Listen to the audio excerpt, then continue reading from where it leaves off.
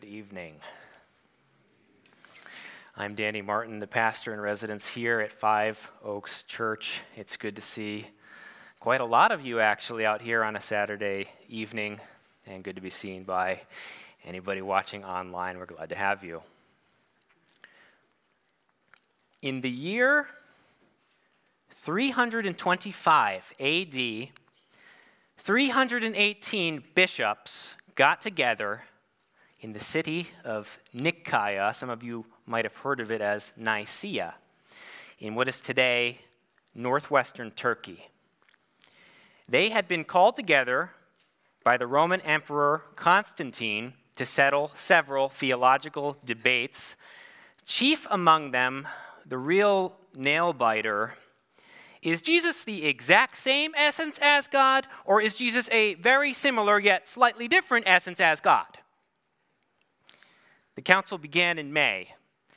It concluded in August. They assumed they'd go to Turkey, catch some sun, maybe get some Turkish delight. Instead, they were stuck with 300 pastors all summer in what had to be the worst summer vacation ever, talking about this. But it wasn't all dry theology. Santa Claus was there. That's right, the historical Saint Nick, his name was Nicholas of Myra, was, according to some sources, present and part of the conversation at Nicaea. History even records that Santa got so worked up at one point in all the debate that he slapped a heretic in the face. You thought the naughty list was a joke.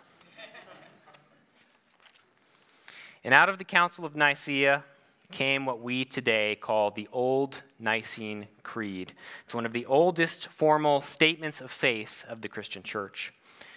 It tells us about God the Father, God the Son, and God the Holy Spirit, the Trinity. And here's what it says. We believe in one God, the Father Almighty, maker of heaven and earth, and of all things visible and invisible, and in one Lord Jesus Christ, the only begotten Son of God, begotten of the Father, light of light, very God of very God, begotten, not made, being of one substance with the Father. The language here about substance is the bishop addressing these questions. Is Jesus similar, or is he the same as God? They concluded he is the same essence as God the Father. That's why they say he's of one substance with him. So they're recognizing the cumulative evidence of what the Bible teaches, which is that Jesus is God, but Jesus is not God the Father, nor is he the Holy Spirit. The creed goes on. By whom is Jesus, all things were made, who for us men, humans, all of us, and for our salvation came down from heaven and was incarnate and was made man. He suffered, and the third day he rose again, ascended into heaven. From there he shall come to judge both the quick and the dead. That's a lot of information about God the Father and God the Son. Specific vocabulary, hotly debated to clarify and identify precise biblical truths. After that, concerning the Holy Spirit, the Creed says, and we believe in the Holy Spirit. I didn't lose a page in the manuscript, that's it. That's all they had after a summer's worth of work on this. That's all they could come up with. He exists. As we can see, understanding the Holy Spirit is not a new challenge. The Holy Spirit is everywhere in the Bible, and especially in the New Testament, the part that's concerned with the life of Jesus and the growth of the early Christian church. At the same time, there's no single place in the Bible where Jesus or any of the apostles explain top to bottom who the Holy Spirit is, what he does, and how exactly he relates to the Father and the Son. And because the Holy Spirit's works and influence are at times just as mysterious as his descriptions in Scripture, some would prefer to avoid too much talk of him altogether. Pastor and author Francis Chan was not wrong when he called the Holy Spirit the forgotten God. I suspect as well that many Christians, perhaps even many of you, are not so much convinced from your reading of Scripture that the Holy Spirit is God, the third person of the Trinity, as much as it is that you have been assured that this is the case by pastors and Bible nerds, and if you deviate from what we tell you about this, Santa Claus is coming to town. Including today, we'll devote the next few weeks to learning who the Holy Spirit is, what he does, why he came, and how we can learn to acknowledge his work and presence in our daily lives as we seek to give him his proper due.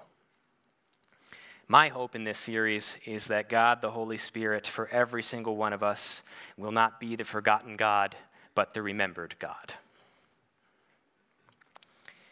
We mentioned a moment ago that there's no Holy Spirit chapter of the Bible that answers all the questions we might have about him, like a textbook or Wikipedia might. The reason for this is that the Bible was not written within the past 100 years. It was not written within the past 1,000 years. With the guidance and inspiration of the Holy Spirit, the Bible started being written 4,000 years ago. And God didn't close the book until 2,000 years ago, which is a roundabout way of saying that the Bible is not written with our modern sensibilities in mind. It uses frames of reference that are often unfamiliar to us, and it rarely answers questions the way we would prefer that they be answered. For these reasons, much theology is context-driven. Comparatively little of the Bible is like the middle chapters of Romans that are explained so easily by the Apostle Paul. If we want to know how the Scriptures portray the Spirit, we have to look in a lot of different places and assemble a cumulative case, which also means there are a lot of different places we could turn, but the scope of what we can say will necessarily be limited. I imagine that this disappoints those of you serious Bible students who got excited when you heard about Santa smacking heretics, whereas the rest of you are like, oh, thank goodness. So the first thing that we've chosen to dive into about God the Holy Spirit is this. The Holy Spirit is an advocate who is with us forever. The first of several texts we'll be reading from today is John chapter 14, starting in verse 16. John 14, starting in verse 16.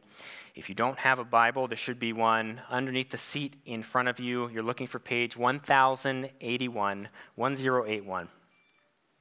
While you're opening there, I'll remind you that one of our core values at Five Oaks Church is that though the Bible is sometimes mysterious to us, it does not need to be a mystery. God desires to reveal to us the truth of his word. And if you will make the discipline of Bible reading a part of your regular rhythms, he will be faithful to you. The Holy Spirit will change you for your good and show you your place in his story. John chapter 14, starting in verse 16, Jesus is speaking to his disciples shortly before he is arrested. And I will ask the Father, and he will give you another advocate to help you and be with you forever, the Spirit of truth. The world cannot accept him because it neither sees him nor knows him, but you know him, for he lives with you and will be in you. If you're able and willing, please read aloud with me the following words on the screen as we pray together. Almighty God, by your Holy Spirit, illumine the sacred page, we pray, that our minds may be open to receive your word, our hearts taught to love it, and our will strengthened to obey it, through Jesus Christ our Lord. Holy Spirit, train us to sense your daily leading. Train us to see the good fruit you've grown in our lives, to know that the goodness, patience, kindness, purity that we practice is because of what you have done.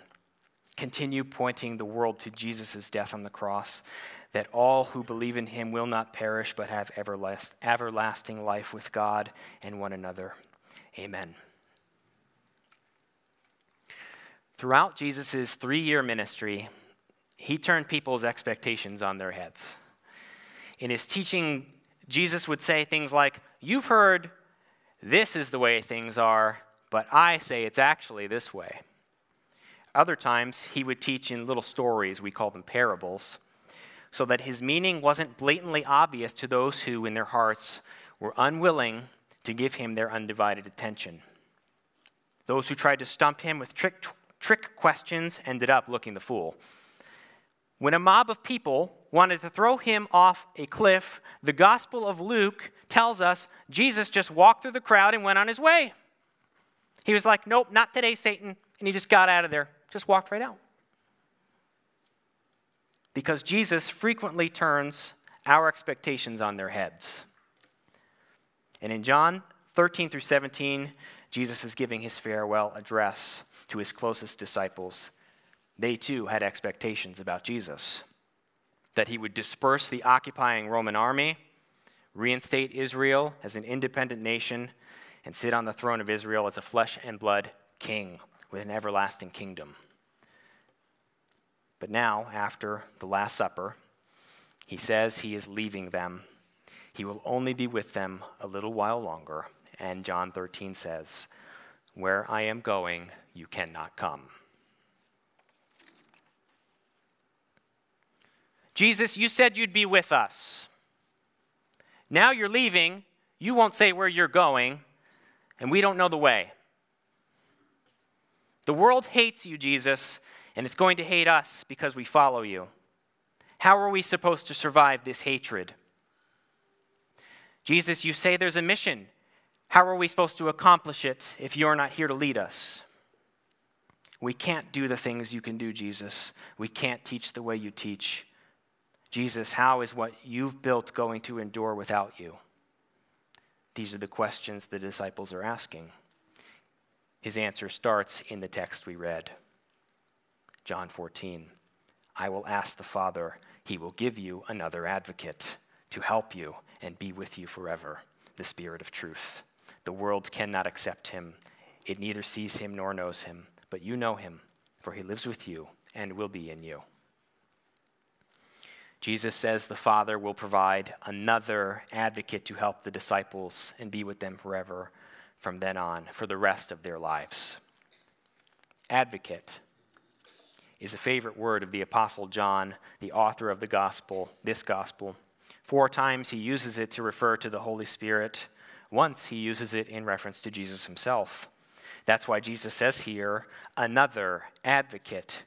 The word another here means another of the same type, an additional advocate like the first, not a substitute advocate less than the first. Advocate is a good translation of the original Greek. Some translations you have might read helper or counselor. Both are good, but might risk conveying that the Spirit is just there when the going gets tough, because if you have a helper, typically it's because something needs helping. And if you go see a counselor, it's once or twice a month until you handle your drama. Advocate gets across that he has your back all the time. The word means something quite close to defense attorney. Both Jesus and the Holy Spirit are our advocates, our defense attorneys on retainer forever. But sometimes it doesn't feel like your attorney is with you, does it? You're like, I got trials left and right. I've got unpaid parking tickets. I need to take out a restraining order. Where is my lawyer? He doesn't feel like he's on retainer with me. This week, I needed to know that he is my advocate, despite how I feel. A lot of times when I come up here, particularly on Sundays, it's always a privilege to speak to you, and I greet our online viewers, and I will often greet my mom. I'm always glad when she watches. Most of you don't know, she's been a cocaine addict for 30 years, which has been and continues to be a source of stress and sadness and brokenheartedness for me and for our family. Monday morning, I had a meeting, was ready to really drill down on this message. Instead, I got the call that she was hospitalized, worse off than ever, with a seizure, swollen brain, unresponsive, cocaine in her system. It does not matter how many times you get that phone call. It is always exhausting every single time. God was merciful to me when my mom left us when we were kids. He put my dad's sister in our lives.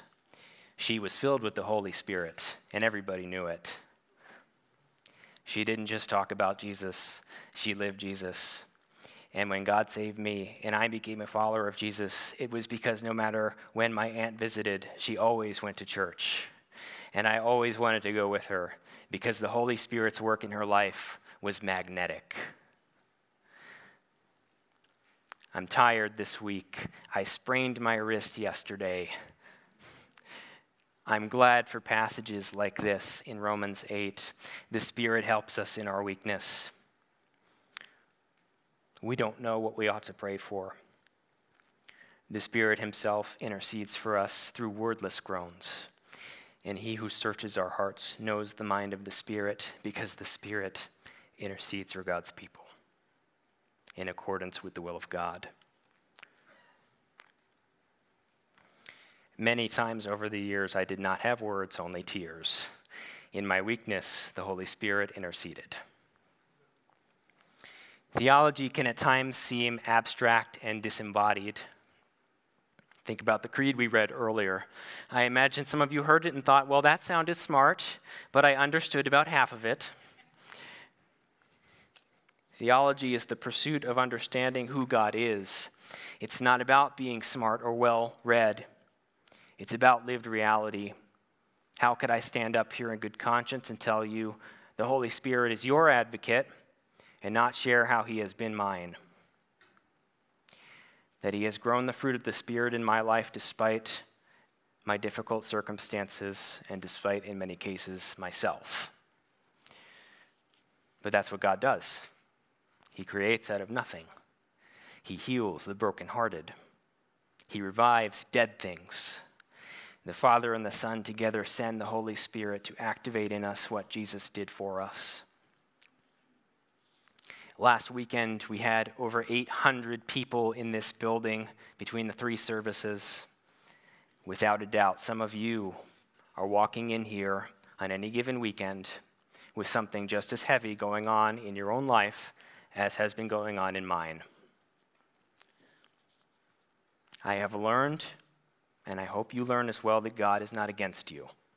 Sometimes it seems like God is against you when things pile on. He's not.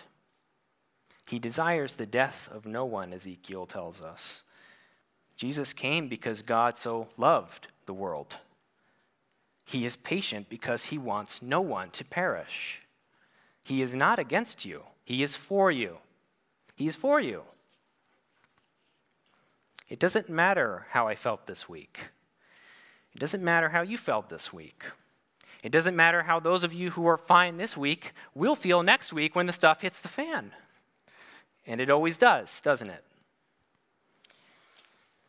Jesus said the Holy Spirit would be sent to us as our constant advocate, full stop. If he doesn't feel near to us, if we don't sense his presence and leading, if we don't see his fruit growing in our lives, it's not because he moved. It is because we moved. In Ephesians 4, the Apostle Paul warns us not to grieve the Holy Spirit. In 1 Thessalonians 5, he warns us not to quench or extinguish, some translations will say, the Holy Spirit. Clearly, then, it is possible to tell your advocate his services are not required because you have your stuff together. But this same Paul writes in 2 Corinthians 12, starting in verse 9, "But he, that is the Lord, said to me, Paul, my grace is sufficient for you, for my power is made perfect in weakness. Therefore I will boast all the more gladly about my weakness, so that Christ's power may rest on me. That is why for Christ's sake I delight in weakness, in insults, in hardships, in persecutions, in difficulties. For when I am weak, then I am strong." I am thankful that I have spent much of my life in weakness because it makes God's goodness and the Spirit's power so obvious. So I'm thankful for my wife and how she prayed for me not to lean on my own strength in composing this message this week when I didn't feel ready or prepared, given everything else going on.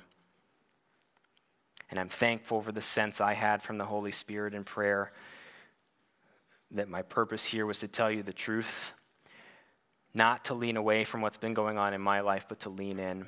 And I trust that he wanted that because some of you need to hear it. However, it has also completely imbalanced my intended structure for this message.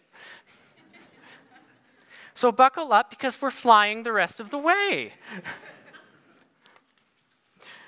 Jesus' last recorded words in Matthew's gospel are, "Surely I am with you always to the very end of the age." He's not talking about his physical body. Jesus' physical body is this very moment in God's throne room interceding for us. Romans 8:34 tells us, Christ Jesus, who died, more than that, who was raised to life, is at the right hand of God and is also interceding for us. When God the Son took on human flesh, he chose to take on some physical limitations. His physical body is not here. It is in heaven beside God the Father's throne. But God the Father and Jesus sent the Holy Spirit so that we will have him with us 24/7. In fact, Jesus says that this is better for us in John 16, verse 7. "Very truly I tell you, it is for your good that I am going away. Unless I go away, the advocate will not come to you. But if I go, I will send him to you." Now we have God's presence with us all the time. He had said a moment earlier in John 15:26, "When the advocate comes, whom I will send to you from the Father, the Spirit of truth who goes out from the Father, he will testify about me."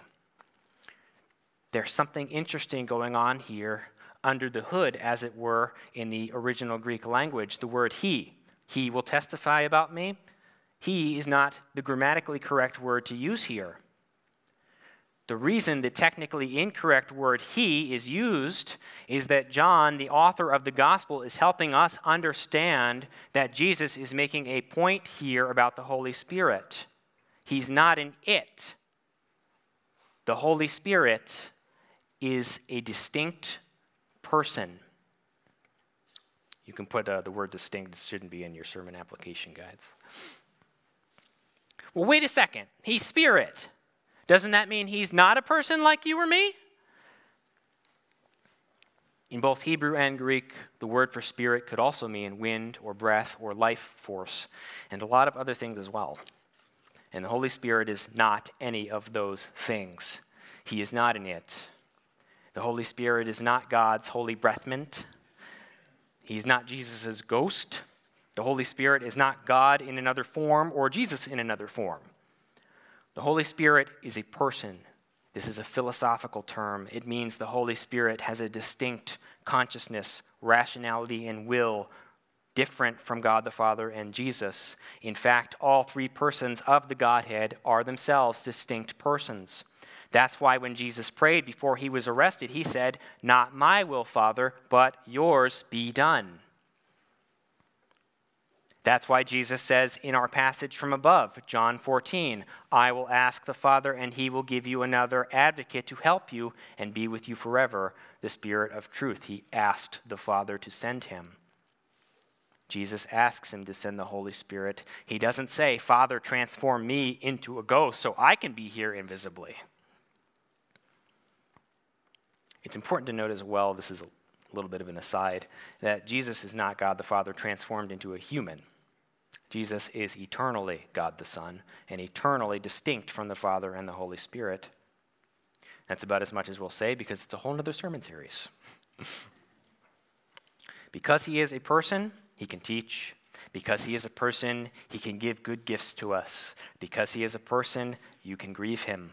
You can live inconsistently with what God has done for you and break his heart. Why does it matter that we identify the Holy Spirit as a distinct person? It's crucial to relate to God as he has revealed himself to us in Scripture. It's important to approach God in his terms, not our own. The other reason is this. It's not in your outline, but it's worth writing down. Because he is a person, we can interact with him. We do have a relationship with him. If you're a Christian, you should never be asking, do I have a relationship with the Holy Spirit? You do. Paul says in Ephesians 1:13, when you believed, you were marked in him, Jesus, with a seal, the promised Holy Spirit, who is a deposit guaranteeing our inheritance until the redemption of those who are God's possession to the praise of his glory. The question to ask instead is, how am I relating to him? We'll talk more about it in a moment. Keep your seatbelts on. Our third point of discussion is this. The Holy Spirit is God. In the book Emblems of the Infinite King, which I understand we went through a couple of years ago here, author and theologian J. Ryan Lister writes, the Spirit deserves his rightful due not because he seeks it, but because he is God himself.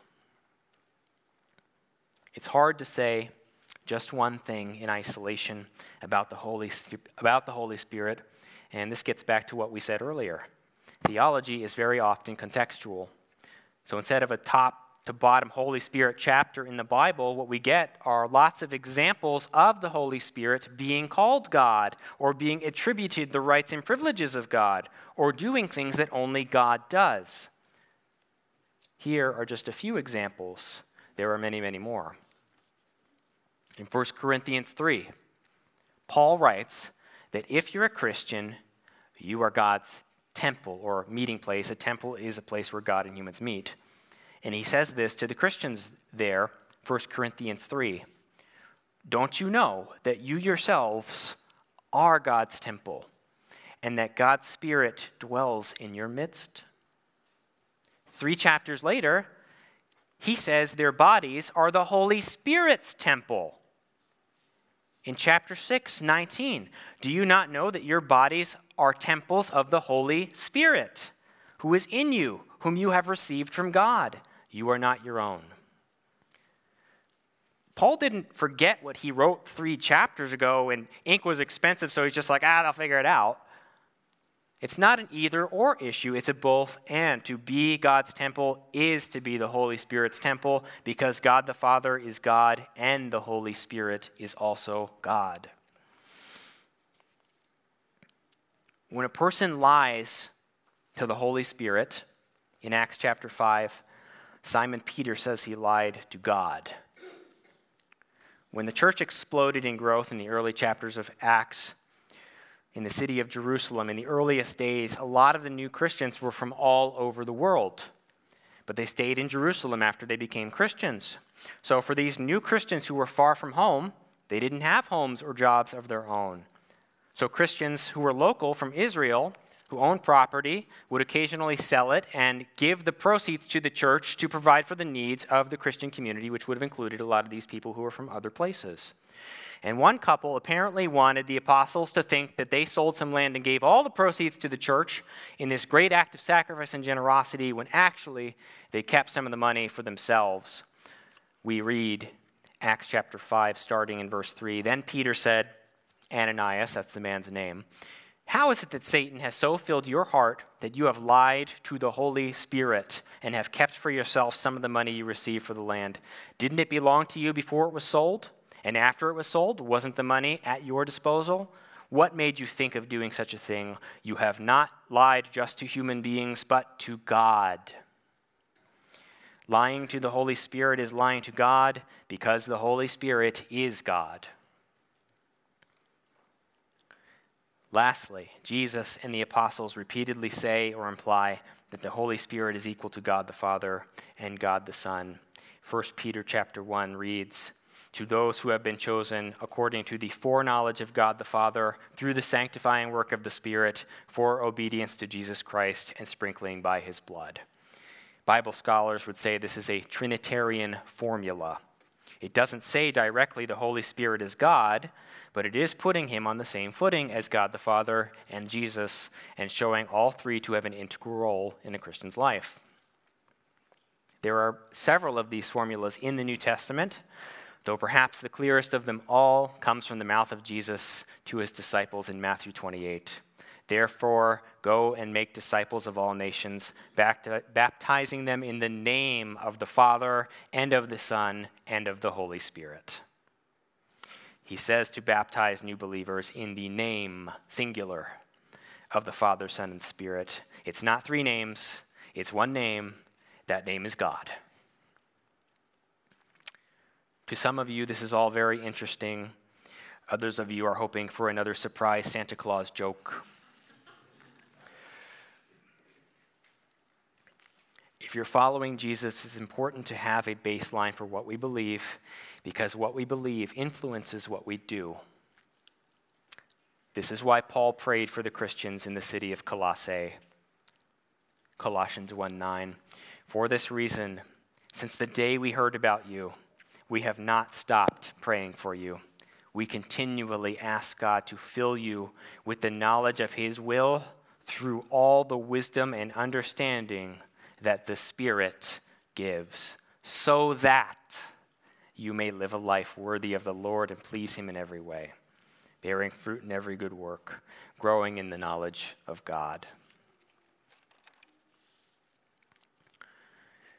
Sometimes we meet folks from certain church backgrounds who have been taught that being saved and being Spirit-filled are distinct experiences. And if it is possible to be indwelt by God, the Spirit, without experiencing his power and presence in your life, or they say that you can be indwelt without experiencing his power and presence. So if you meet somebody who says to you, are you just a Christian or are you Spirit-filled? The answer is yes. The Holy Spirit has been poured out on all of God's people. If you are a follower of Jesus, the Holy Spirit was poured out on you when you believed. You have been marked with a seal. But there is a question behind the "are you Spirit-filled" question, and we shouldn't be so quick to brush it aside. If we're Christians, we are Spirit-filled, but do we live as though we believe this is true? Filled is an important word here in the Greek. The best English translation of filled here is filled.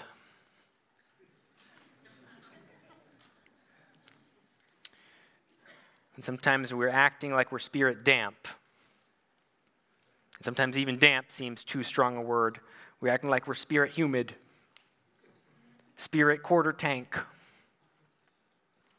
My concern for myself and for other Christians I know is that we often do not view God the Holy Spirit as a person with whom we have a relationship. We don't necessarily say that he's an impersonal force or idea, but very often we can effectively treat him this way. Jesus did not send the Holy Spirit so that he could hover around the outskirts of our lives. And the fact that we are warned against quenching and extinguishing him should alert us that both of those things are within the realm of possibility. My hope for all of us is the hope of Paul in Ephesians 1. I keep asking that the God of our Lord Jesus Christ, the glorious Father, may give you the spirit of wisdom and revelation so that you may know him better. Invite the Holy Spirit into your everyday.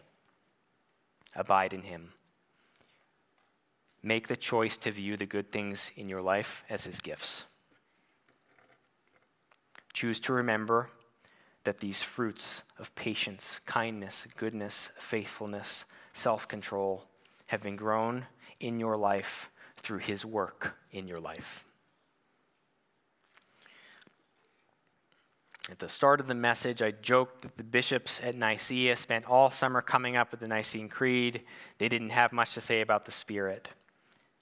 Within 60 years, another council was called. Santa Claus was not there this time, in Constantinople, to expand the Nicene Creed, and particularly the section about the Holy Spirit. It's called the Creed of Constantinople. The Holy Spirit section reads, "And I believe in the Holy Spirit, the Lord and giver of life, who proceeds from the Father and the Son, who with the Father and the Son together is worshipped and glorified, who spoke by the prophets. Who is the Holy Spirit? He is our advocate and our God. He deeply desires to be in relationship with us. In your own life, let him not be the forgotten God, but the remembered God. As we begin our time of response, let's take the bread and cup and remember what Jesus did for us.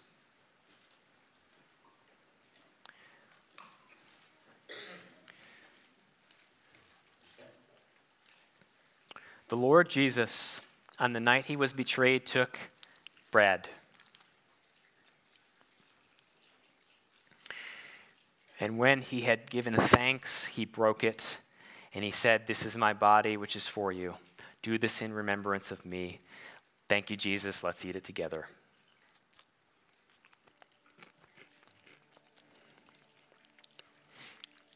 In the same way, after supper, he took the cup, saying, "This cup is the new covenant in my blood. Do this whenever you drink it in remembrance of me." Thank you, Jesus. Let's drink it together.